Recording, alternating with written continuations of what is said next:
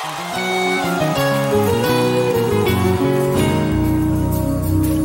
we adore you. Bless you.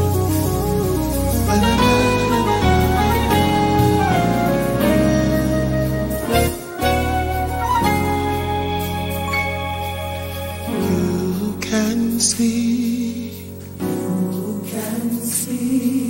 what you desire. You'll receive what you desire. Greater things. Ahead in your way. Just believe, yeah. What you say.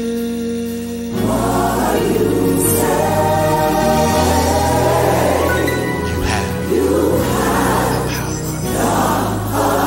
power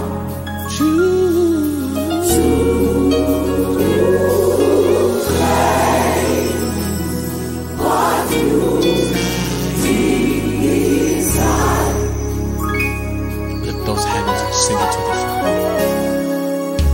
You can see what you desire. You receive. If you believe, come on, sing what you desire. Greater things. Oh my, ahead in your way. Just believe.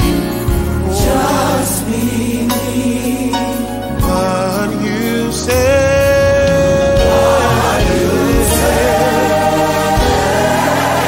You have the power to claim what you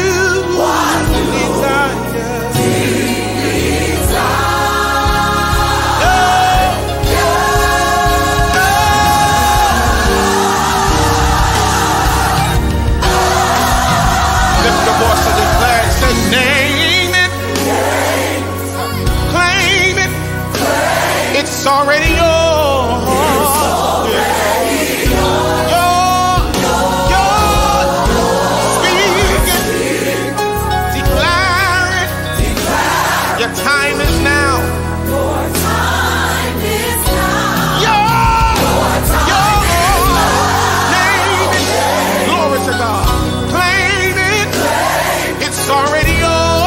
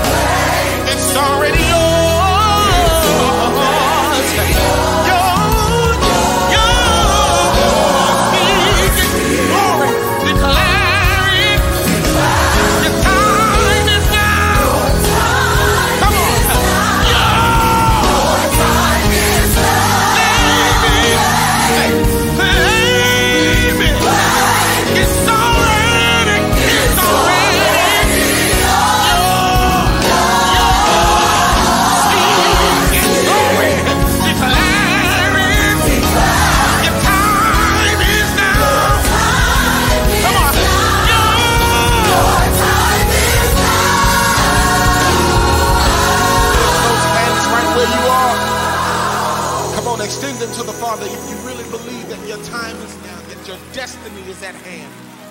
Come on, stretch those hands, open up your mouth right where you are. Worship Him, believers. Hallelujah.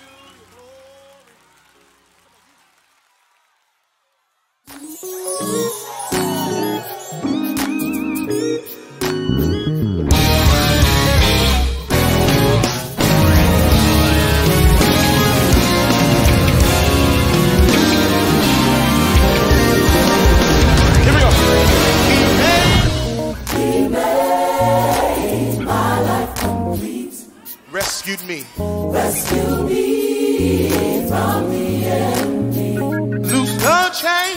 Loose the chains. Now I am free. And I'm grateful. And I'm grateful. Thankful. Thankful. It's easy. He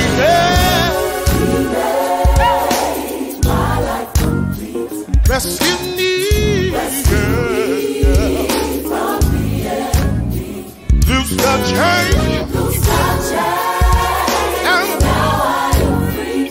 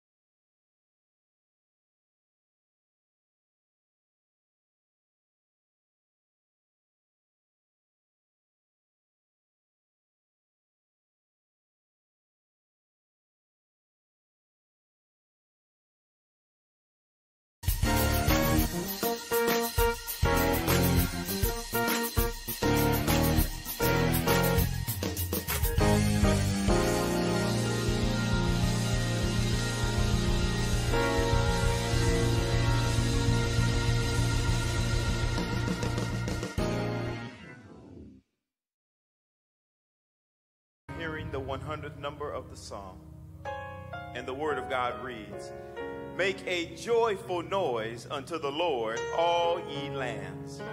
Serve the Lord with gladness. Come before his presence with singing. Know ye that the Lord, he is God. It is he that hath made us, and not we ourselves. We are his people and the sheep of his pasture. Enter into his gates with thanksgiving and into his courts with praise.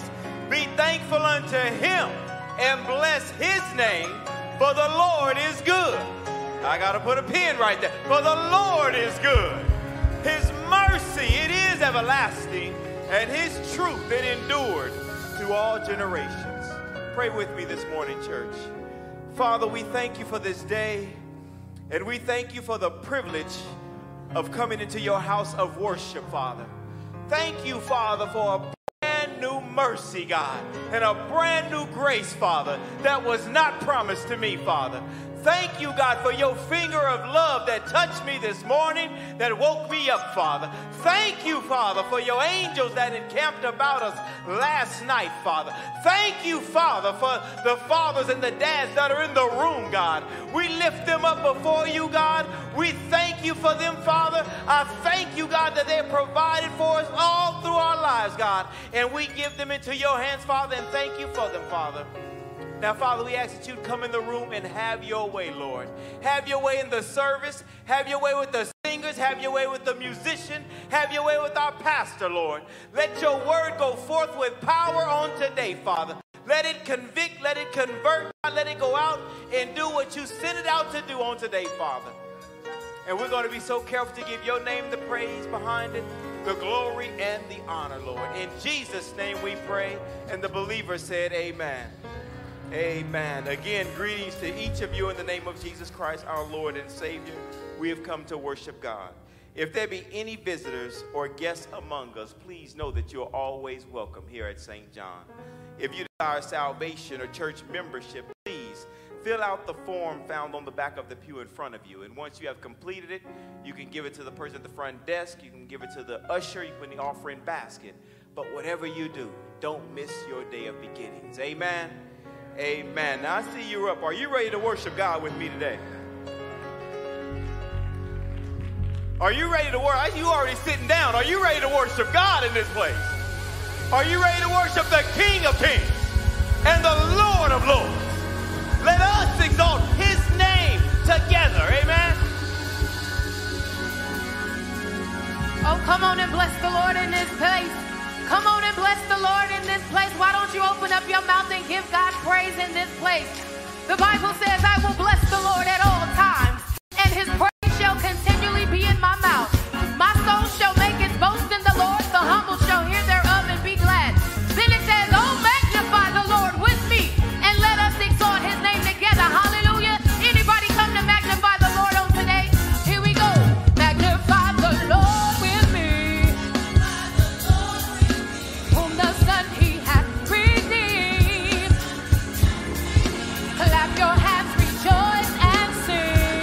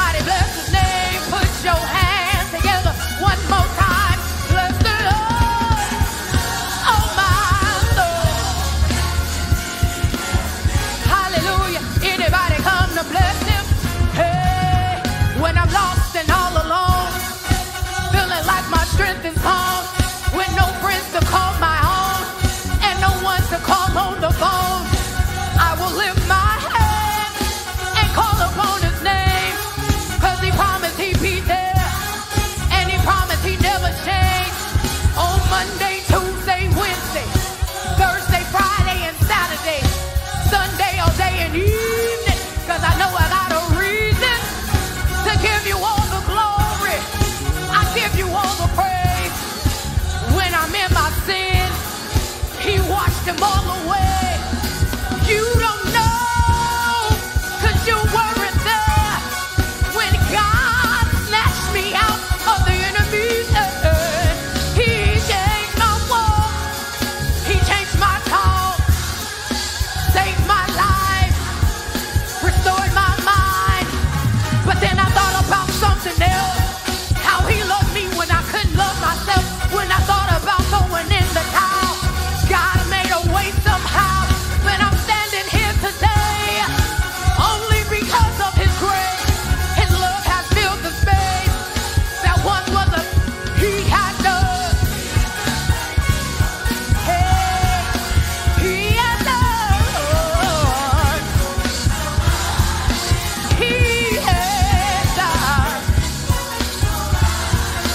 Has He done great things? Hey, He has done. He keeps blessing me. He keeps making ways. He keeps providing. He keeps supplying. He has done. Yes, He has. He has done great things. Last time He had. So I will bless the Lord. Hey, anybody come to bless the Lord? Hallelujah. God, we bless your name in this place, 'cause you are worthy of all the glory, all the honor, and all the praise. Surely, goodness and mercy shall follow me all the days of my life. In my favorites, and I will dwell in the house of the Lord forever and ever. Anybody know something about God's goodness and God's mercy toward us? Hallelujah. We come to offer praise to God on this day. I'm reminded of a story in the Bible, Acts chapter 16, about verse 25. Paul and Silas were in prison. They had been persecuted and thrown in prison. And although they were persecuted and in prison, they still had a praise. Because my Bible tells me at midnight, they begin to give God glory and begin to give God praise, and God begin to break the chains and loose the hold. So we just come to offer up praise to God. And we just come to encourage you that no matter what you're going through, whether it be good, whether it be bad, whether you're happy or you're sad, you ought to offer up a praise to God, because He's still worthy. No matter what we're going through, He's still gonna get the glory. And we just come to offer up praise on today. Hallelujah. In your own way, why don't you go ahead and lift your hands and tell the Lord, thank you, God. We honor you in this place. Lord, we love you. And we lift our voices, God, to say thank you. And then they say, sing forth. And your mercy toward us. Sing it again. And your mercy toward us. One more time. And your mercy toward us. Sing we offer praise. Hallelujah. Anybody come to worship with us on today? Why don't you help us lift up this song on today? Hallelujah. Let's take it from the top, family. Sing, oh Lord.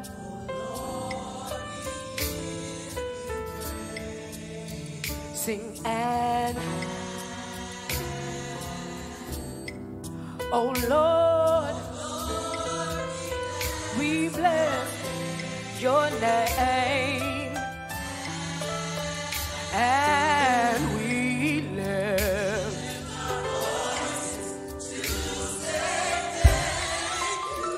sing for hallelujah. Is it all right if we worship Him on today? And your mercy toward us, I don't deserve it, God, I'm not worthy toward us. one more time for your and your mercy toward me. Sing we offer praise. Hallelujah. Hey Lord,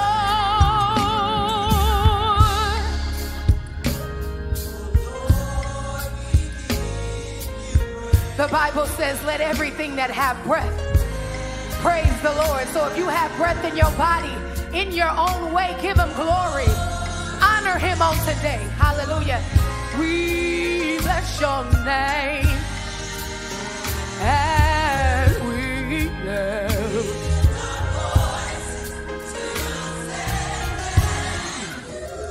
Sing for your and your mercy toward us. Stay right there for your goodness and your mercy toward us. Sing for and your mercy toward us. Hey, sing for and your mercy toward us. Hey, for and your mercy toward us. Sing we offer praise.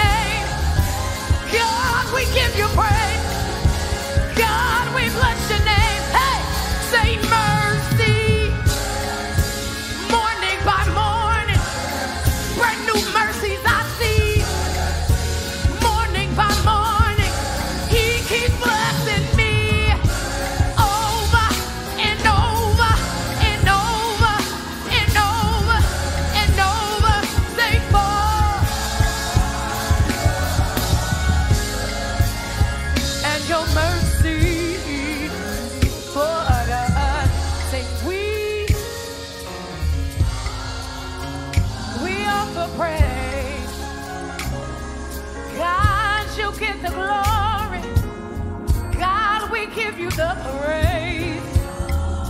We offer praise. We cry holy, Lord God Almighty. Early in the morning, we offer praise.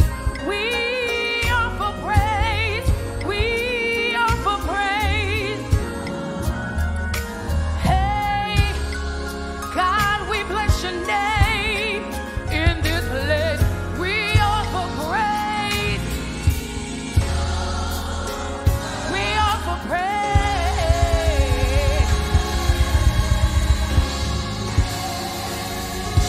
Hallelujah. We've come to offer God praise on today. God, we praise your name because you reign forever and ever and ever. Our God is an awesome God and he reigns forever. He rules forever. Oh Lord, we praise your name on today. Hallelujah. Anybody want to help us praise the Lord on today? Come on, put your hands together. Hallelujah, Jesus. Put your hands together. Hey, put your hands together. Hallelujah, Jesus. Real simple song. Listen. Oh Lord, we praise your name. Your name forever reigns. That's all we saying. Oh Lord, we praise your name. Your name forever reigns. Oh Lord, we praise your name. Your name forever reigns. Oh Lord, we praise your name. Your name forever reigns. Hey, King of kings, Lord of lords, we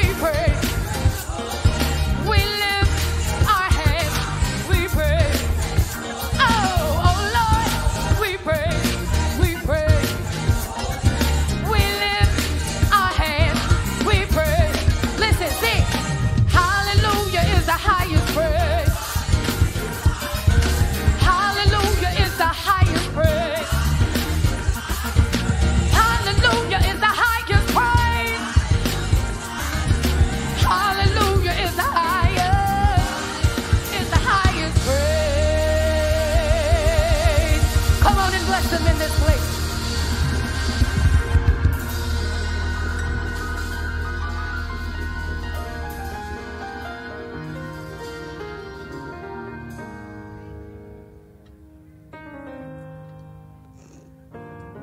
Let's give God a big hand of praise for these praise singers.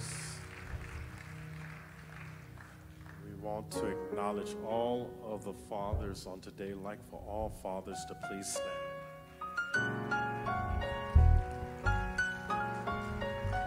We want to say to every father, God bless you on this special day, and happy Father's Day to you. Let's give God a hand of praise for the fathers.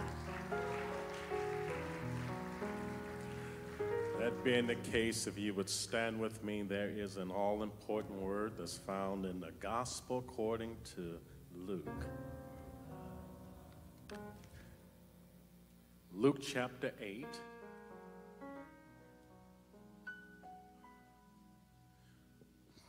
Verses 41 and 42.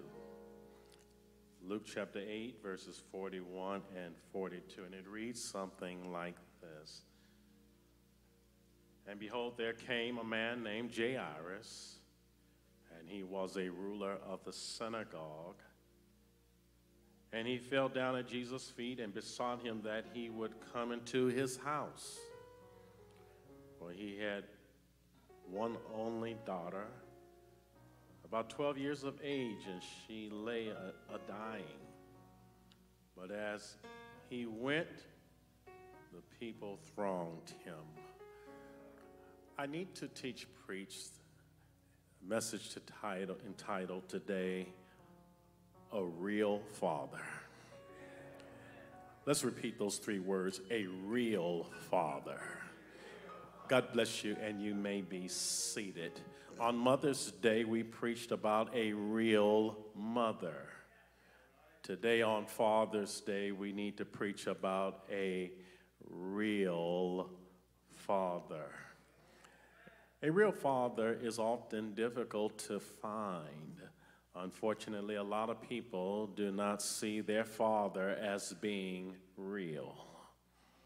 A young man was once sentenced to prison.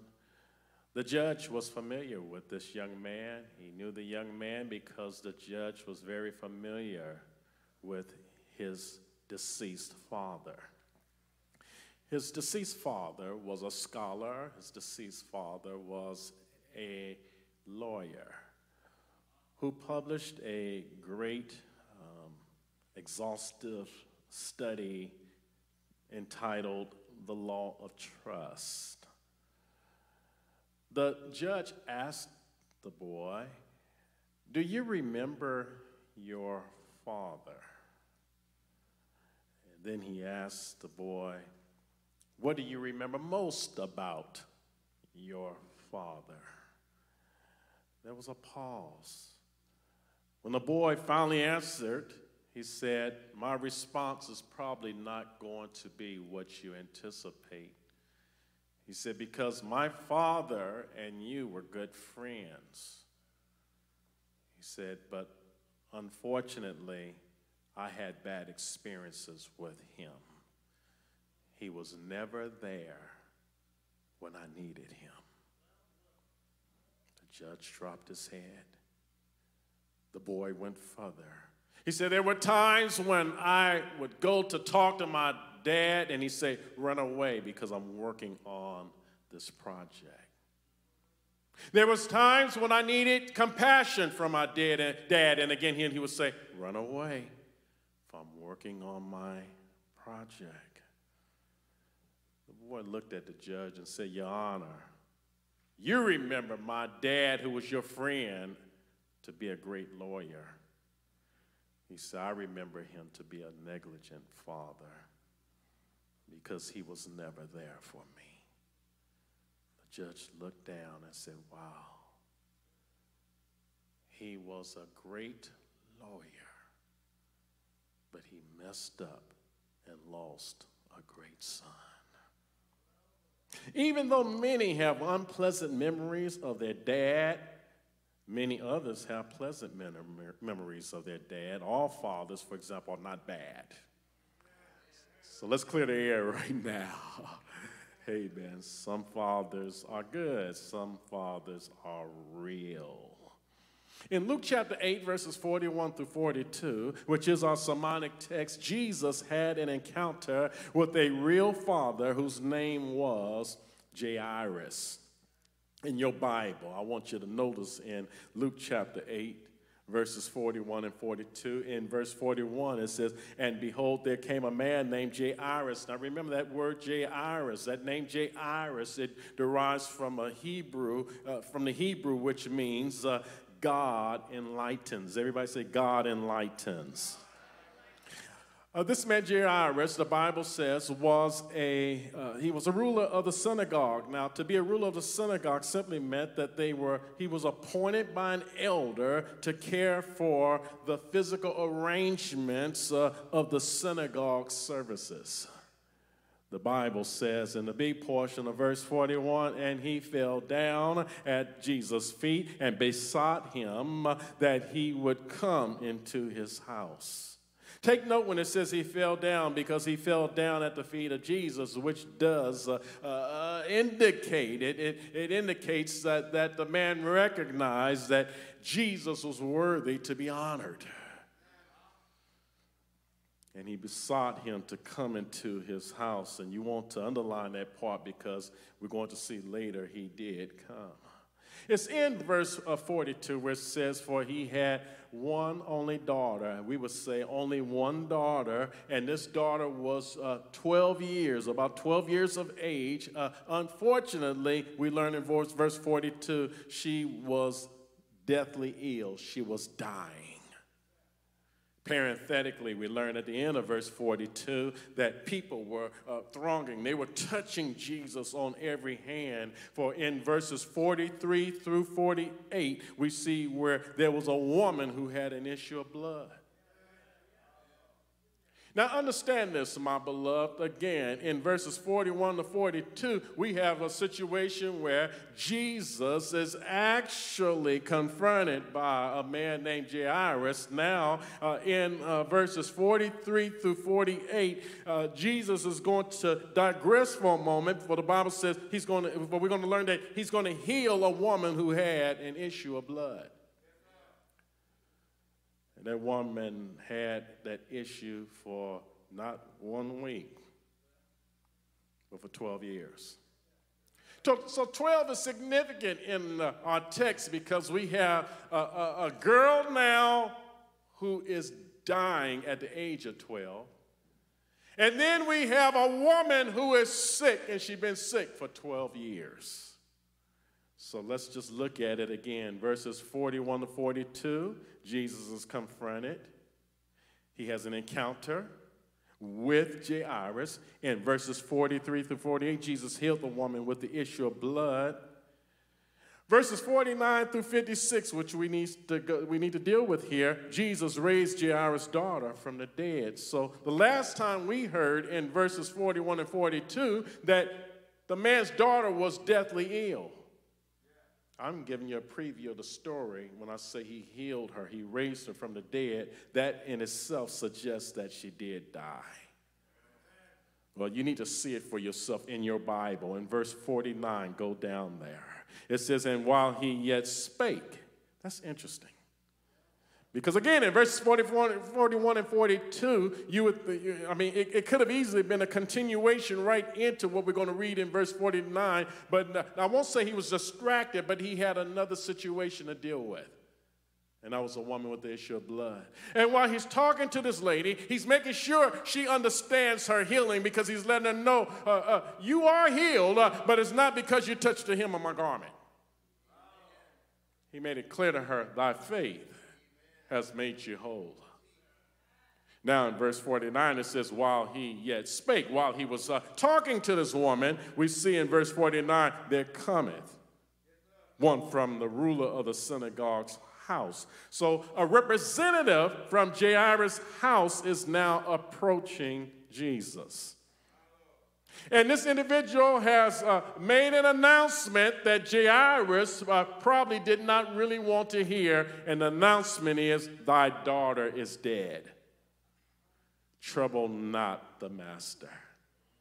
No needing bothering him. Now, this man who came from Jairus' house obviously did not know a lot about Jesus because, first of all, Jairus was not bothering Jesus. But in addition to that, what he does not realize is that even though Jairus has Jesus' attention, he didn't realize that Jesus can do something about the problem. Well, it's in verse 50. Are y'all still there with me?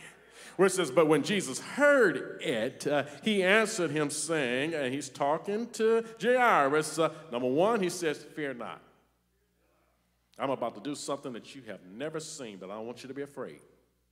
Number two, he says, believe only.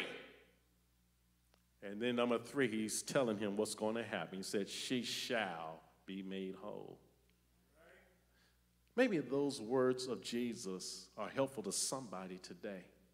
Maybe somebody right now, you're faced with something that's causing fear in your life. And I think recently we preached about how God has not given us a spirit of fear. Well, hear this.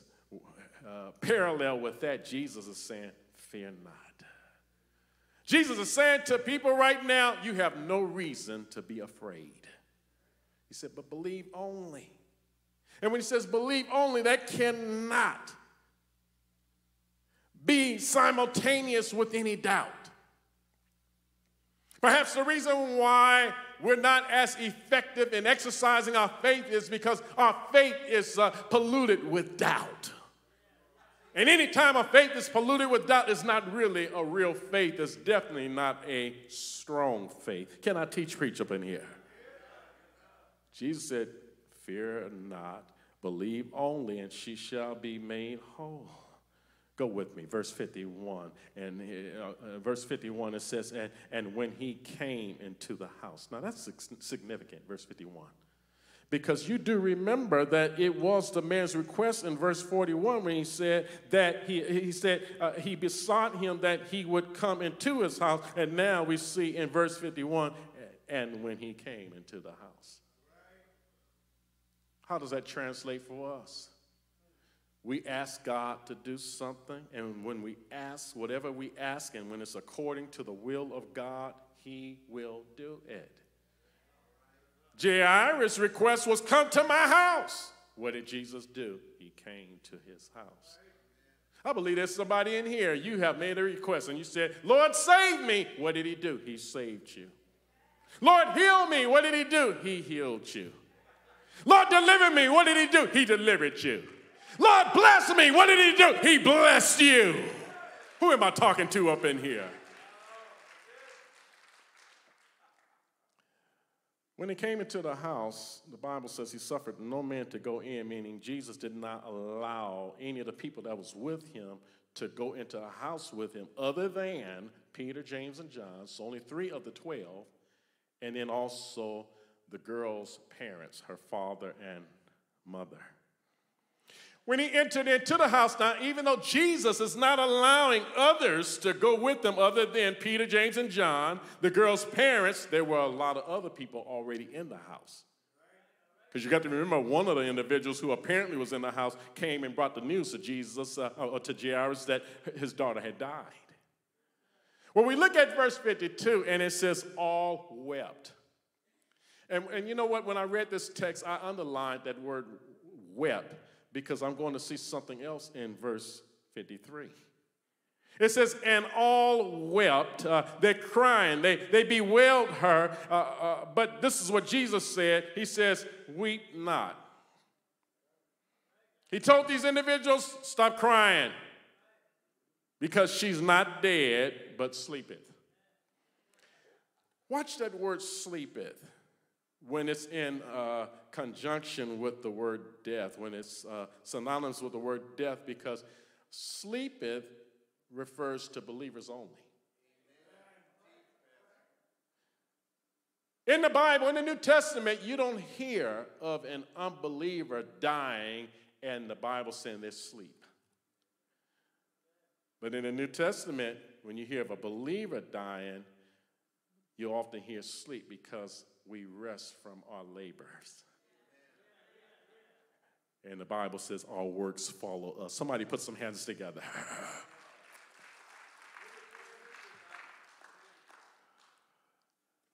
It's in verse 53. There's another word I underlined, and that is, and they laughed. Actually, they laughed him to scorn.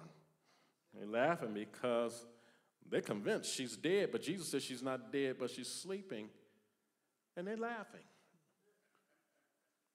But in this case, guess what? Look who they're laughing at. They're laughing at Jesus.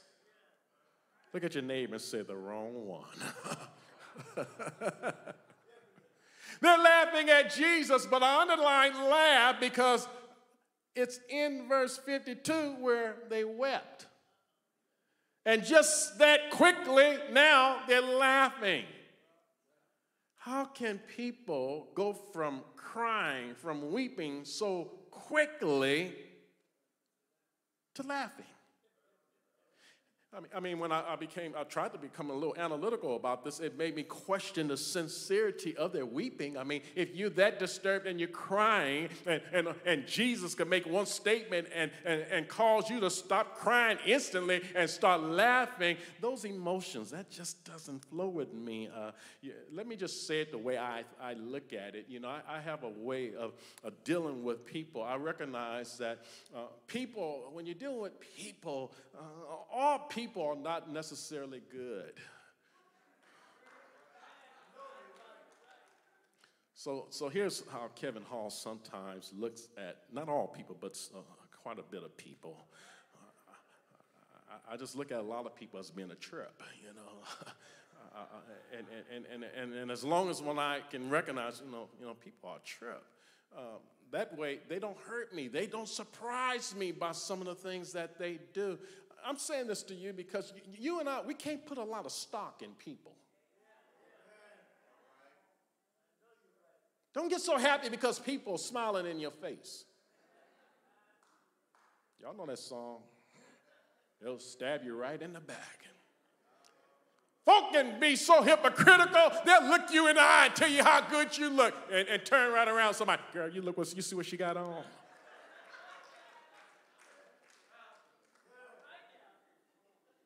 We laughing, but guess what? Some of them folk go to church. Let me leave that alone. The folk are crying in verse 52, and now in verse 53, they laughing. I don't think I'm out of order when I say they're a trip. It's in verse 54. Go there with me. I'm in admiration of Jesus. I mean, since this is Father's Day, I want all fathers to look at the strength of Jesus. I mean, Jesus, I mean, in his earthly life, he was a real man. He didn't tolerate any foolishness.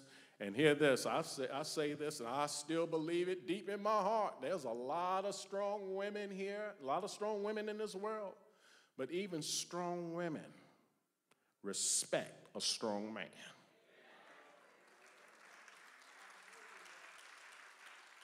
And I want men to hear this. Those same strong women, they'll test a man. They'll test you. And if once they discover that you're weak, they will treat you like you're weak. But when they discover that you're strong, you will get respect from them. Hear this. They might holler, they might do what women do, but you'll have their respect. Come on, put some hands together.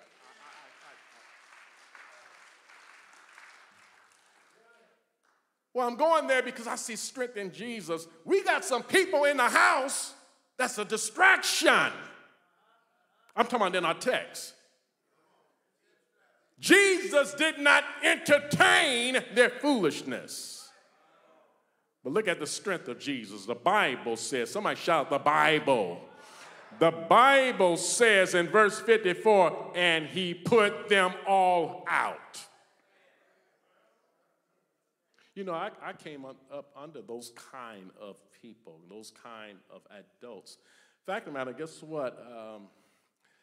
My parents were like that. My parents loved their children tremendously, but guess what? Especially when we became of age, they would let us know, you don't abide by the rules and regulations of this house. In case we didn't know, they would point, they'd show us where that door is. Come on, some of y'all know what I'm talking about. Come on now, come on. And as children, we didn't look at it as though they didn't care about us. We didn't look at it as though they didn't love us. We just recognized that they meant business. Because even though we were, some of us were even of age, meaning past 18 and perhaps still in the house, hear this, I don't care how old you were, if you were under the rules, under the roof of your parents, you had to abide by their rules and regulations. How many of y'all know what I'm talking about here? So in case you think those parents were being a little harsh, I need you to look at Jesus right now, because Jesus didn't mess around. He put them all out. Let me say something to you. Earlier I said people can be a trip. Here it is. Sometimes there's some problems and pain that exist in our lives because of certain people. Which means that as long as those certain people are in our lives, we're going to live with those problems or that pain. So this is what logic says. In order to eliminate those problems and that pain, you got to get rid of certain people. Y'all didn't hear that one. Some people just need to go. Some people, when they become toxic, they just need to go. God wants you to live. God wants you to be happy. And God didn't put you here to be abused. God didn't put you here to be beat around. Y'all don't hear what I'm saying today. The Bible says he put them all out, took her by the hand and called her and saying, maid, meaning girl, get up, arise. And all Jesus had to speak was that one word, arise. Now he had to direct it to the maid, because, and when you say maid, meaning not the maid like we look at a house cleaner, but this is signifying a young girl. He had to say to her, meaning when you say maid, he's talking about you, young girl. He had to say that because if he would have just said arise, everybody in the grave would have been arising. So he said, now I'm not talking to all you folk in the Old Testament who's resting in the Lord. I'm just talking about her right here. Come on, put some hands together for a little humor, but reality. All Jesus had to say to her was, get up, arise. And I want y'all to see what happened. In verse 55, it's right there. Her spirit came again. So when believers die, our spirit, our soul is detached from this body. Well, the spirit that was obviously in the presence of the Lord, it reunited with her body again. And guess what happened then? It says she arose straight forward, meaning immediately she got up. Her spirit did not come automatically. She didn't just get up automatically. It all happened because Jesus said, arise. I want y'all to hear something. All Jesus has to do is speak one word. He doesn't have to say a whole lot. All he got to do is say one thing, and something's going to happen. In this case, he said one thing. He just said, get up. He said, arise, and what happened? Her spirit returned to her. She arose straightway. And then Jesus told the parents, now y'all give her something to eat. When it says he commanded to give her meat, meaning give her something to eat. I need us to understand something. A lot of times in churches, we focus, which we're supposed to, on feeding people spiritually, but we need to also recognize people need to also be fed physically. And with that, I need to take this moment to commend St. John because, let's see, about 2020, so we're talking about 3 years ago. In the heat of the pandemic, when people didn't want to touch and all of that, you couldn't be, we're supposed to be sheltered in place. We had some faithful people here at this church when we began our grocery giveaway ministry. And there's people who put their lives on the line serving people.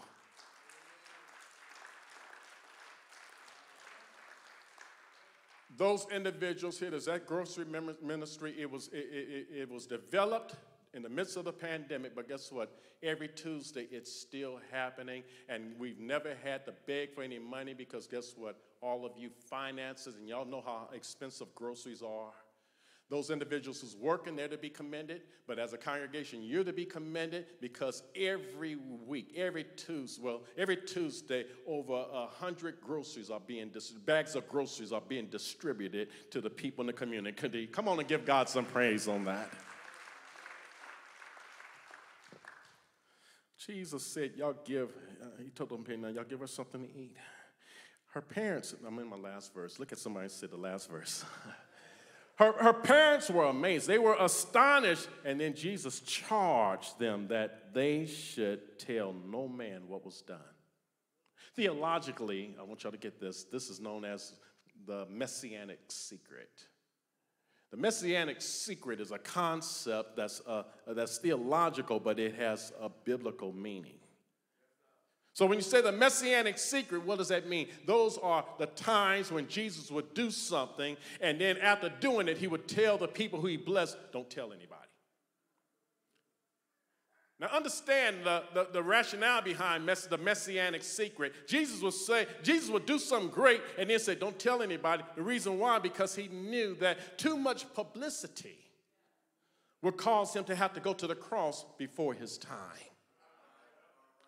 But I find it interesting, Jesus, he told them in those days, don't tell anybody, but they end up telling everybody. And then in these days, he tells us to tell everybody, but we end up telling nobody. I don't want to upset y'all, but I think you can understand how I came up with that concept. People are a trip, but let's leave that alone.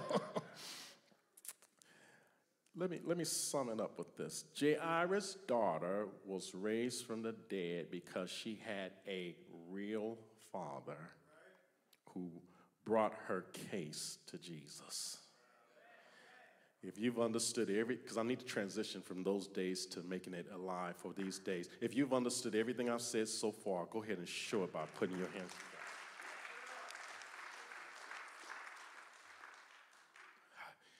Everyone deserves a real father. And for those of you taking notes, that's the key idea for today's message. So repeat that, everyone. Everyone deserves a real father. And if y'all could stay with me to the conclusion, I will help you with a real father that's beyond here. And I think y'all know where I'm going with that. But let's consider 3 qualities of a real father. First of all, a real father provides. All over the sanctuary, let me hear y'all say, provides. We can infer from our text that Jairus was a real father who provided for his family. Jairus, his wife, and his daughter, hear this, they were a family who lived in a house.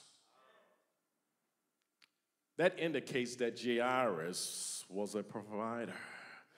I want all the fathers to listen to me because we had a lot of fathers raise their hand and you stood, indicating that you are a father. I need you to hear me because it's more to being a father than just making a baby. Somebody ought to join me and put some hands together. Yeah.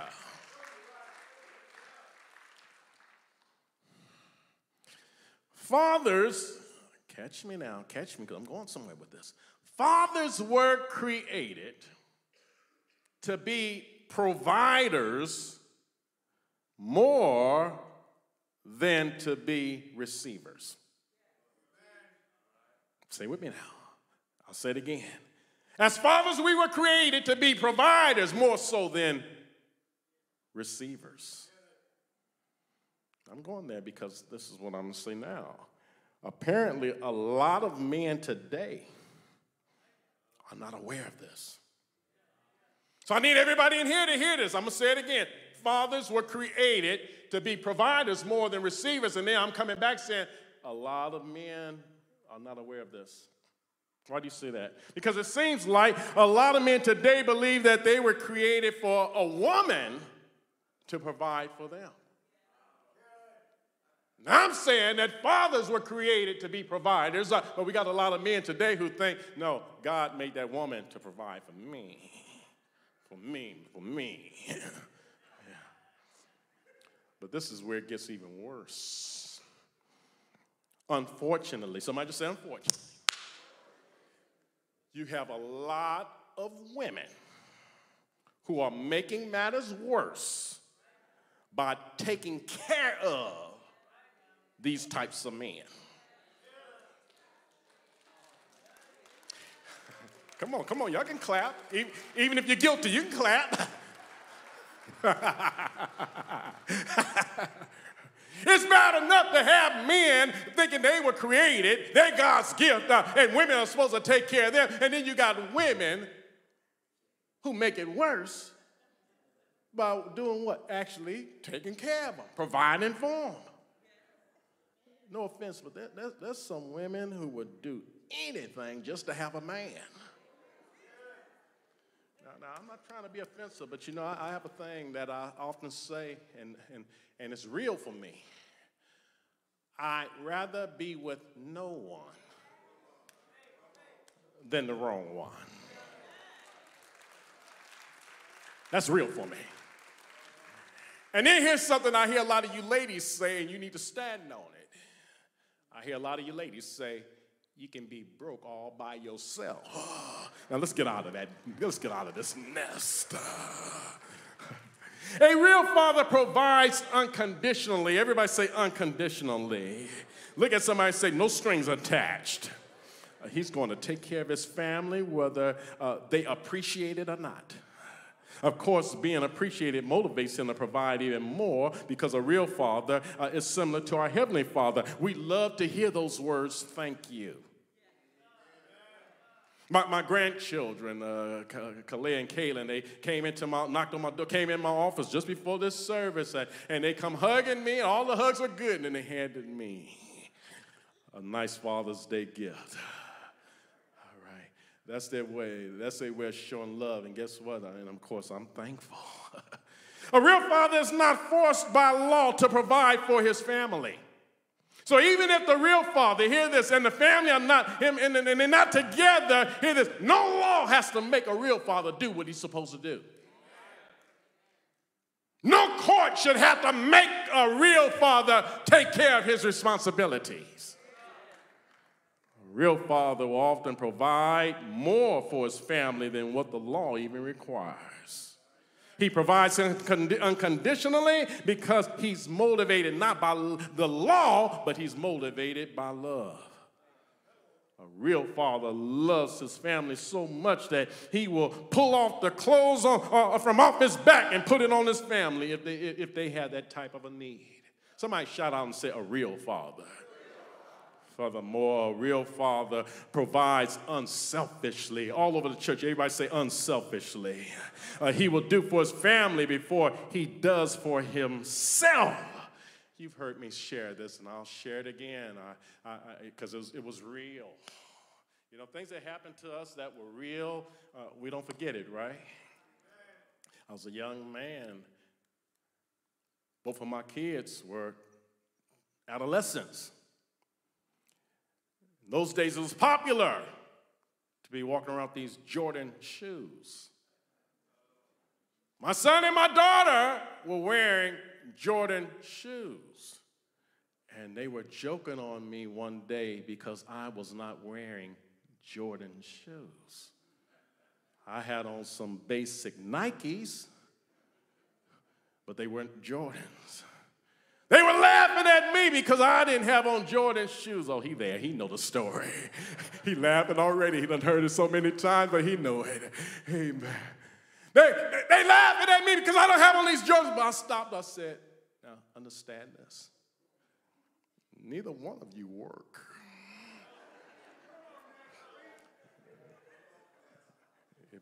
If I would have said it like my granddad, neither one of you got a pot to, let me, Lord. Neither one of you work. And I made up, and he's looking, he know I'm telling this. I said, God, through me, blessed you with them Jordans. And when God blessed me with that money to buy both of you Jordans, I could have bought them Jordans for myself. But instead, I bought you all Jordans, and I bought some less significant or less expensive Nikes. They weren't Pumas, they were Nikes. They weren't Adidas, they were Nikes, they just weren't Jordans. I don't think y'all hear what I'm trying to say. The whole point I'm making is that a real father will put his family before himself. And I know that lesson has been received well because my son now is just like me. He takes care of his family before he takes care of himself. Come on and let's put some hands together. Come on now. I'm dealing with this because I do have a problem with fathers as well as some mothers who can look so good, who can dress so nicely. Gator shoes, red bottoms. Come on and talk back to me. But then have children looking like they're orphans.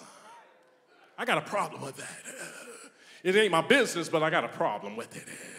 Because if you are a parent, you are a dad, you are a mama, and here you looking good, but your children looking like they're not cared for, that's a reflection on you as a dad. That's a reflection on you as a mama. Y'all might not want to say, man, you might not want to clap, but I know I'm telling the truth. Father, how can you eat in expensive restaurants and got a family at home hungry? Pastor, you better get all of this before they chase you out of here. Again, a real father is unselfish. He will take care of his family before he takes care of himself. He realizes that when he takes care of his family, he is actually taking care of himself. He delights in providing for the needs of his family. I got to get out of this hole right here. Amen. But if you got it so far, if you're in agreement, put some hands together. If I was preaching back in the day with them older saints, they'd be shouting out, waving things, saying, tell it like it is. Amen. Secondly, a real father protects. He not only provides, but he protects. Everybody say protects. We can infer from that Jairus was a real father who protected his family. Although he was a ruler of the synagogue, he protected his wife and his daughter. Because of so much crime, people, many believe that people in the United States are not safe. I mean, right in the city that's adjacent to us, our neighbor, the city of Oakland is listed among the top 10 most dangerous cities in America. That's our neighbor. But don't you stick your chest out, because it was just recently that Richmond was high on that list. Not off the list yet, but high on the list. But because many of us prayed to turn the city, make this city a city of crime into a city of Christ, amen, amen, it's a better place to live. Give God some glory, somebody.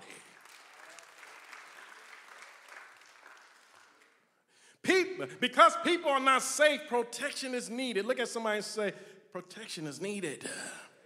When it comes to families, God has called fathers to be protectors. I want every father in here to hear this.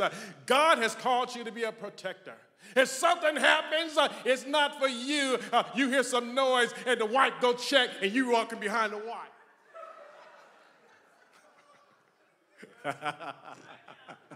That woke up somebody. Strange sound in the house. The wife gets up. She got a bat and everything. She walking with her husband. He walking behind her. Y'all can laugh. It's all right. Simply put, a major responsibility of a father is to protect his family. A real father protects his family spiritually. He recognizes that we are in a spiritual warfare. Hear this, a major way to defeat Satan is by the word. A real father keeps his family safe by constantly combating the devil with the word. You do remember Jesus, when he encountered Satan, he defied him with the word. Moreover, a real father protects his family physically. I want y'all to hear me. Even though he is saved, he will fight physically if he has to. Oh, yes. I mean, if the battle calls for a spiritual punch, he knows how to throw a spiritual punch. But if it calls for a physical punch, he's saved. But don't you mess with his family. I need some brothers to help me right now. I mean, no, really, I need some saved men right now. Whether you're a preacher, whether you're a deacon, whatever, you're saved, you're sanctified, you're filled with the with the Holy Ghost. Hear this. You're not going to let anybody mess with your family. Come on, talk back to me, somebody. You mess with his family, you might see how he can raise his hand. And don't mess with him too much because you might see what's in that hand. Come on. God will empower a real father to protect his family. So I want every real father to hear this. When it comes to protecting your family, God is on your side. Since God is pro-family, he will empower a real father to protect his family. When God is on our side, we know we're going to be victorious because we recognize if God be for us, who can be against us? So fathers, hear this. Provide. Protect. But let me drop one more in your lap, Father. You got to pray. A real father prays. That's the third and last point. Everybody say praise. We see in our sermonic text that Jairus was a real father. He prayed for his family. What do you think happened when he fell at Jesus' feet and he besought him that he would come to his house? He's praying to Jesus, come to my house. A real father prays because he's a believer. Because he's a believer, his children are more apt to become believers. I read something that really caught my attention, and I want every woman to hear this. You're great women. You're great, and especially the women who had to play the role of a mama and daddy. You're great. God used you. But hear this, women, as good as you are, you still cannot be the father. One startling bit of research I found was true. It says when a real father is an active believer, there is about a 75% likelihood that the children will also become active believers. However, if only the mother is a believer, this likelihood dramatically reduces to 15%. So this is saying to fathers, we have a major influence. We make a major impact on our children, even when it comes to salvation. And a lot of us as men who are saved today, we were blessed with a godly mother, but also we were blessed with a godly father. Put some hands together, somebody. A real father prays without ceasing. You heard Jesus say in Luke 18:1, pray. He said, men ought to always pray and not faint. Paul said in 1 Thessalonians 5:17, pray without ceasing. Fathers, hear this. We have to stay on our bending knees. A real father is constantly praying. At the rising of the sun, we're praying. And then even in the down setting, we don't stop praying. Real father prays when the going gets tough. In our text, when the going got tough, Jairus, a real father, brought his child to Jesus. Hear this, fathers, there comes matters, there comes times, there comes situations when we got to literally just bring our children to Jesus. And I want to say to every parent here, whether you be a father or a mother, you need to constantly keep your children before Jesus. Because there are some things that Jesus can do that you cannot do. Even today, both of my kids are grown, but guess what? I keep them before the Lord. Every morning, I intercede for them. I intercede for their children. I keep them covered with prayer. I need fathers to understand that is your responsibility to cover your children with prayer. Even if you don't see them or talk to them every day you ought to be talking about them to the Lord, talking to the Lord on their behalf. Somebody ought to put some more hands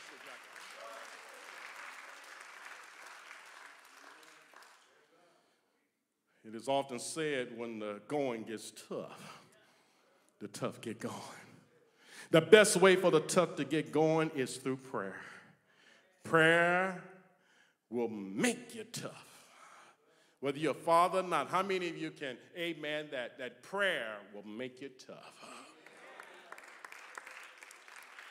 I mean, really, how many of you right now, you can really say that I used to be a certain way, which was a weaker, a more docile, but now I'm much tougher, and a lot of it is because of prayer.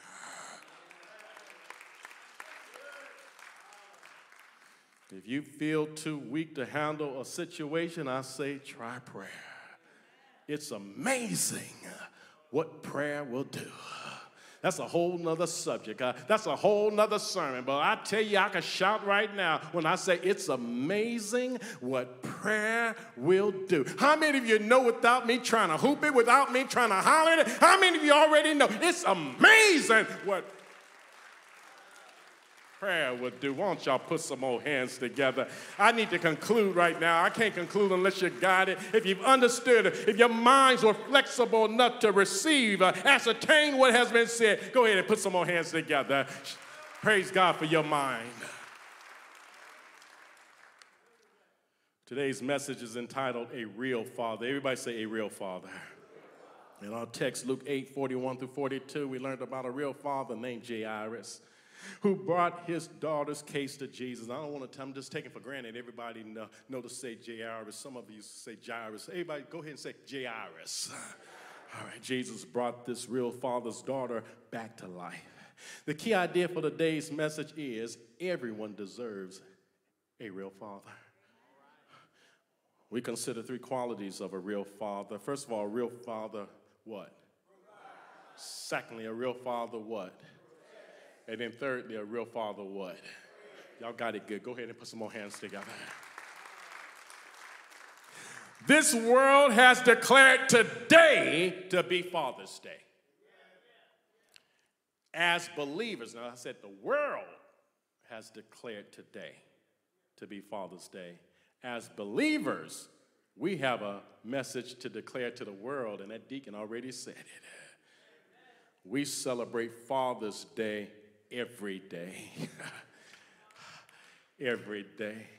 But let me make it clear, because some of y'all not clapping. Amen. Let me make it clear. Every day is our Heavenly Father's Day.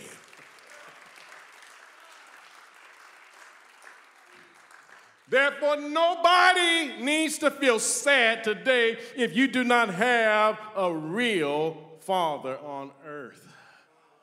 Our Heavenly Father desires each of us to be his child, and we cannot be his child unless we are born again. We got to believe that Jesus was crucified on a cross called Calvary. We got to believe that he was buried in a borrowed tomb for 3 days and 3 nights. We got to believe that he got up early one Sunday morning with all power in heaven and in earth. If you can believe that, you can believe in the gospel. Praise God for your belief.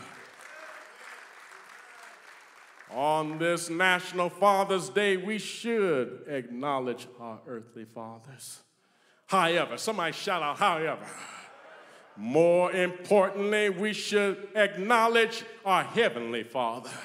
If I don't say anything else, I need to say it again. And if you're in agreement, you can show it by clapping your hands. I said, we should acknowledge our Heavenly Father. A few of you still not with me, so let me break it down. Our earthly father is a creature, but our Heavenly Father is the creator. Our earthly father is with a beginning. but our Heavenly Father is without a beginning. Our earthly Father is temporal, but our Heavenly Father is eternal. Our earthly Father is within time, but our Heavenly Father is beyond time. Our earthly Father is mortal, but our Heavenly Father is immortal. Our earthly Father is somewhere, but our Heavenly Father is everywhere. Our earthly Father is often wise, but our Heavenly Father is all wise. Our earthly Father is powerful, but our Heavenly Father is all powerful. Our earthly Father is limited, but our Heavenly Father is unlimited. Our earthly Father is flawed, but our Heavenly Father is flawless. Our earthly Father is always waiting, but our Heavenly Father is always waiting for us. Our earthly Father is often persistent, but our Heavenly Father is patient. Our earthly Father is often heartbroken, but our earthly Father, Heavenly Father, He is a heart fixer. Our earthly Father is often burdened, but our Heavenly Father is a burden bearer. Our earthly Father is good some of the time, but our Heavenly Father is good all of the time.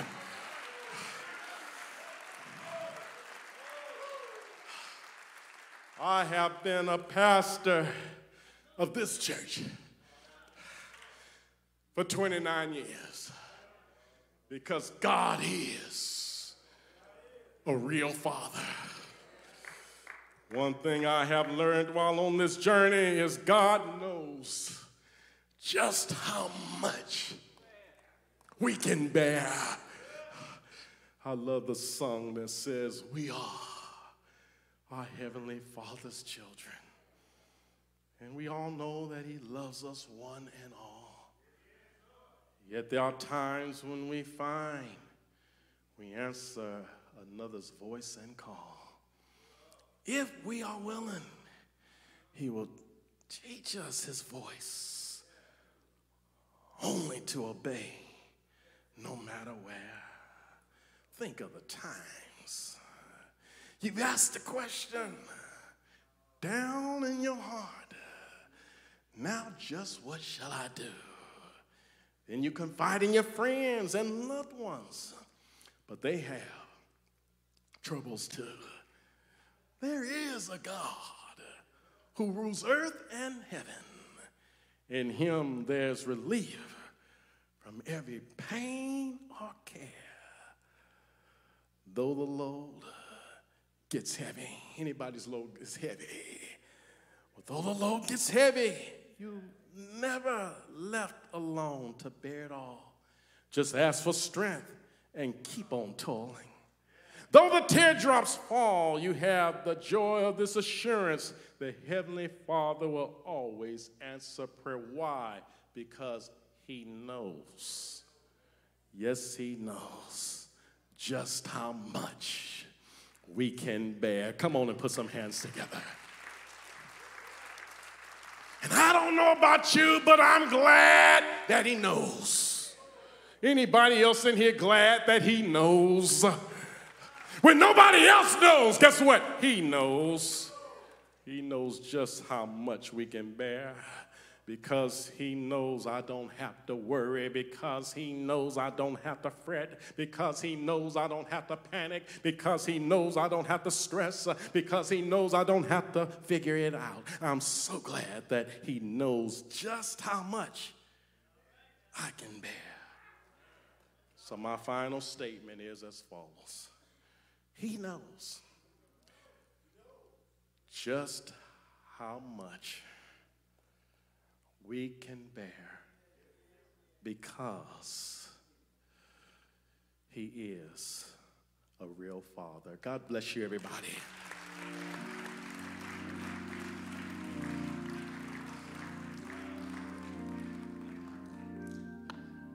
And Father, we thank You for being a real Father.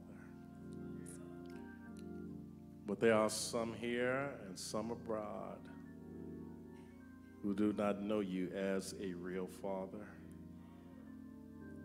Our prayer is that they will get to know You as a real Father. So we pray for their salvation. And then we pray for others who are saved, but wandering in the wilderness. We pray for people under the sound of my voice who know you but need a church home. Touch, Lord. In the name of Jesus, touch. We come in prayer for individuals and those of us who are about to present your tithes and our offerings. We pray that they be acceptable in thy sight.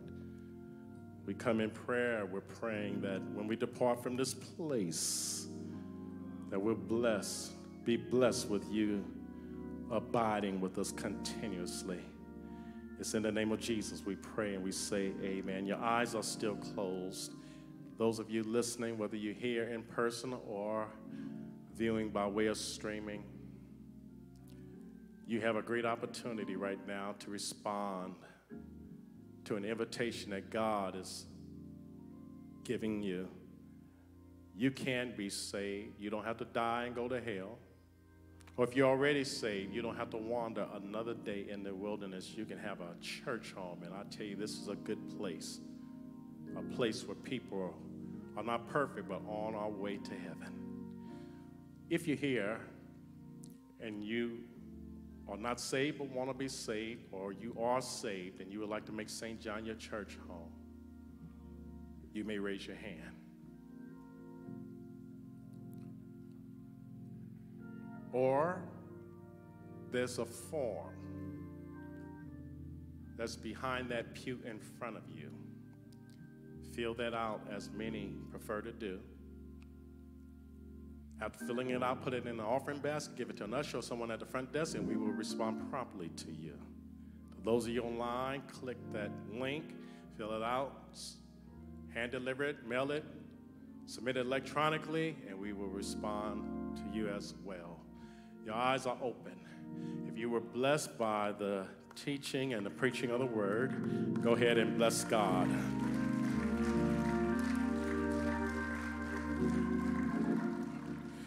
Well, let me say this. We want to acknowledge the fact of Juneteenth Day. We commend those parishioners of St. John who were representing our church, and you were out there yesterday.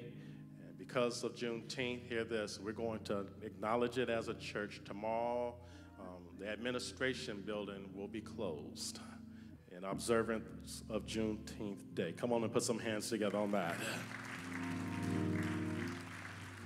Concerning the grocery giveaway, help is needed on Mondays for the preparation of these groceries. So you can sign up electronically through the website at sjmbc.org. 2023 scholarships are available for graduates. See Minister Peggy Alexander. You need to take care of this by June the 30th of this month. If you're interested in receiving recognition from our church, young people who are members of this church graduating from high school that will be attending college or vocational school may qualify for scholarship. Applications are available at the North Campus, South Campus, and the administration building. Also, applications are available and can be completed online. If you would like to give towards the scholarship, you can do so in person, mail, or online. Again, at sjmbc.org. We're in prayer for Sister Cynthia Eisen. Husband's funeral will be Friday. It's Friday, June the 23rd, 11 o'clock at the Wilson and Crescent Mortuary in Richmond. We're in prayer for Sister Dorothy Wasden Ward. Her husband, Bishop Aaron Ward, who was a member of our church, went home to be with the Lord. Homegoing celebration scheduled for Thursday, June the 29th at 11 o'clock here at the South Campus. The viewing will be that previous day, which was that Wednesday, I believe from 12 to 3 p.m. at the Wilson and Cratson Mortuary. I said all of us, we should live each day as though it's our last day. My heart was very heavy to hear on last week. One of my very good friends, pastor who has preached at this church, pastor who served as a facilitator on various occasions for our men's retreat. My beloved friend, Pastor Larry Ellis, went home to be with the Lord. And he was the pastor of the Pilgrim Baptist Church, which was then in San Mateo there in Castle Valley now. He's preached here. He preached one of our last church anniversaries, but he went home to be with the Lord, and we're touched by this. He was my good friend. He was one of the few people that I would confide in. So we want to pray for that family. Amen. It's interesting how time goes. He and I so often would talk about retirement. God blessed him to retire last September. He put a lot of preparation into retiring financially, and unfortunately, he didn't live but about 9 months after the retirement. But we're praying for that family. Come on and say amen, somebody. All right. June is Pastor Edification Month. If there ever was a time that people need to lift their pastors up in prayer, these times are now. Because trust me, when I talk to all of my peers, it's a lot of stress. Not only are a lot of us dying, we're resigning, we're retiring. It's very difficult pastoring in this post-pandemic, because in most cases people have not returned to church in person, and in many cases, as some are predicting, it'll never be the same. So a lot of pastors are just really stressing, and I'll be honest, a lot of times I stress with it, but I also know how to turn it over to the Lord. Well, if God is willing, on Thursday, the choir needs to rehearse, because the choir, Thursday at 7 o'clock, you need to rehearse, because the choir will be singing next Sunday morning. In the 9 o'clock and 11 o'clock worship celebrations, we're going to have guest pastors preaching. Both of them are inspirational preachers. So one will preach in over at the North Campus, and another will preach here in the South Campus on next Sunday to help us celebrate these 29 years that the Lord has kept me here. And really, it's amazing, because there were many who predicted that I would only last 5 years. Some of them are not alive today, but by the grace of God, I'm still standing, and it's been 29 years. Amen. With that being said, this wonderful young lady, if you'd come, amen, praise God. We tried to choose some people who don't ordinarily speak, so this is one of her first times probably standing here publicly, so we're not going to be critical. We're going to embrace her with some love, amen. And everybody should embrace it, because some of you who don't usually speak, you might be up here soon, amen. All right, go ahead, my sister. Thank you. Good afternoon and happy Father's Day.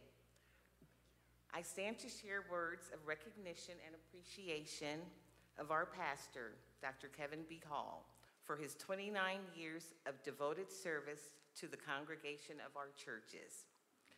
Our church life is vital to us, that by having a pastor who is steadfast and unwavering in his faith, we know that the Word of God is being brought and taught to us each and every Sunday. Over the past 29 years, through Pastor Hall's vision, we have completed the enhancement of our church buildings, acquiring the North Campus and administrative building. In addition, we look forward to the completion of our New Life Center. Pastor Hall brings such inspirational and spirit-filled messages. We are touched by it in a way that it is food for our soul. In closing, we offer our love, appreciation, and admiration for you today and always.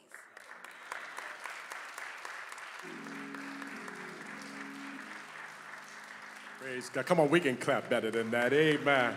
Praise the Lord. Wonderful. Thank you. I enjoy those edifications. 29 here, 7 in San Francisco. That gives me 36. I'm trying hard to hit that 40. Amen. Come on, my brother. Yes. Going to hear from this very fine deacon, and then we're going to prepare to give, and then we'll be dismissed. Go ahead. Good afternoon, St. John. Today and all through June is Pastor's Edification Day.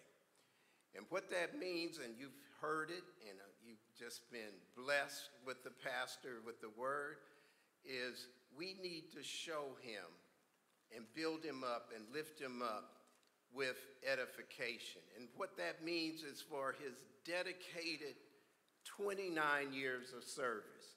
And you heard all the nice words. Yes, he's led us through building projects, multi-million-dollar projects.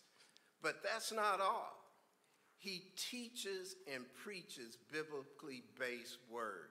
And you're so blessed, all of us, to have someone who breaks down the word and teaches us with knowledge and understanding. So, but that's not all. We're blessed with a spiritual leader that's anointed and appointed to teach us. And he's more than just a full-time pastor. He's an all-time pastor. An all-time pastor. Time pastor. What does that mean? All the time. When you look at him, you look at him individually. He sees us individually and collectively. When you approach him, you don't know how many times he's already been approached. He works all week at the administration building. He visits the sick and prays. He preaches funerals and comforts. This is our pastor. So this is our time where we can share in the word and share, lifting him up, building him up, incentivizing him. So how do we do it? If you have one of these pastor's appreciation envelopes, when they come out with the offering tables, there's going to be 2 baskets on either side. You can designate your offering and by putting it in one of those baskets. The center table is for your tithes and offering. If you don't have one of these envelopes, you can use your regular offering envelope. And there's a space on there called Other. There's one called Pastor, which we give too. But if you want to designate as it's so it be recorded for his appreciation, you just write it there and designate the amount. Give according to your heart. That's all he asks. And let's show him how much we love him, how much we appreciate him, and let's build him up so he can continue preaching more than just 29 years. We need him here. The Bay Area needs him here. So let's bless him. Thank you. God bless you. Well, all right, we're about to give well. Say you. All right. We're going to give well, and then after giving you all dismiss, this lovely couple here, they're standing here, and they're looking great too. Amen. Praise God. And as a couple, I'm going to say something about this because they show a lot of love to the pastor. The husband here, he'll come up to me and say, you ready? I hope that you have been blessed by the word that went forth today. And listen, without your support, we can't do what we're doing here. And so let me tell you a little bit about tithes and offering. And it's here in this scripture, Malachi 3, 8, and 9. And it says, will a man rob God? Yet ye have robbed me. But ye say, wherein have we robbed thee in tithes and offering? Ye are cursed with a curse, for ye have robbed me, even this whole nation. Now let me take it a step further.